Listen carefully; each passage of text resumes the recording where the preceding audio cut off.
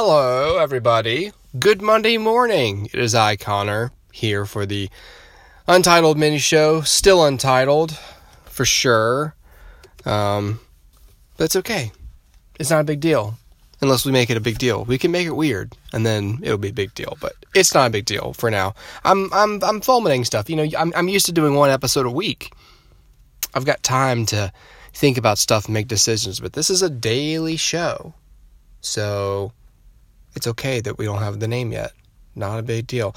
What is a big deal is the weekend box office. It is, in fact, Monday. It is time to talk about the weekend box office, pull some numbers up, do some analysis a little bit, but not too much. This is a short one today. Number one, still on its second weekend, is Hobbs and Shaw. Made $25 million over the weekend. Putting the whole thing domestically up to about $108 million. Internationally, it's at $332 million. So, making some money. That's a pretty steep drop off. But it doesn't surprise me. It doesn't look like a great film that you'd want to repeat view. I mean, it had a big opening, and it's still number one. So, I mean, I don't know what I'm complaining about it necessarily. I have a big problem with this movie existing, but I'm gonna get over it because I haven't seen it, and I can't really have too much of an opinion on it. Just whatever. All right, but debuting this weekend, actually, debuting at number 2 is Scary Stories to Tell in the Dark. This made about $21 million this weekend.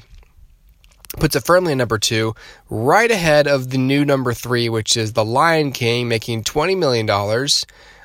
That puts this one domestically up at $473 million, and internationally, well over $1.3 billion. Big moneymaker. Studio must be really happy.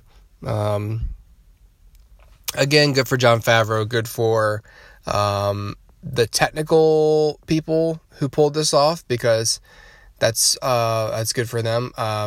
Another movie I'm not on board with existing, but moneymaker, so that trumps my opinion. Number 4, debuting this weekend, Dora and the Lost City of Gold. Made $17 million, and I didn't know a thing about this when it came out, and I still don't, and I do not want to. Yeah, I mean, that's we're at the end of summer here. I mean, we got technically another month-ish till Labor Day, 3 weeks maybe, till the official end of summer, and we start getting into the fall slate and the weird September, nothing happening slate, and so we're sort of at the tail end. There's not a lot of stuff coming out into theaters right now. I mean, opening this weekend, we've got 47 Meters Down, Uncaged, which is I guess it's a sequel to the other one, but not like a direct sequel, I don't think. And we've got the Angry Birds movie 2, which surprises me a little bit, because when the Angry Birds movie came out, it was already a few years too late in terms of cultural relevance. I don't know anybody who plays Angry Birds still. In 2011, 12, people were playing that all over the place. But that first movie came out in it feels like it was 2015 or 2016 maybe. And I remember thinking, guys, this isn't a popular game anymore. But people love it. People watch it. My kids come home from school and they're like, hey, we watched Angry Birds today on Netflix. I'm like, did you learn anything? Yeah, and the pig fell on the house and the birds were angry. Good. I'm glad we're getting an education.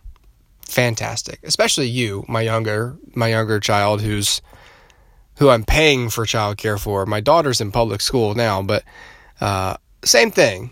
Comes home, talks about Netflix, talks about Angry Birds. Fantastic. I have to have the heartbreaking conversation.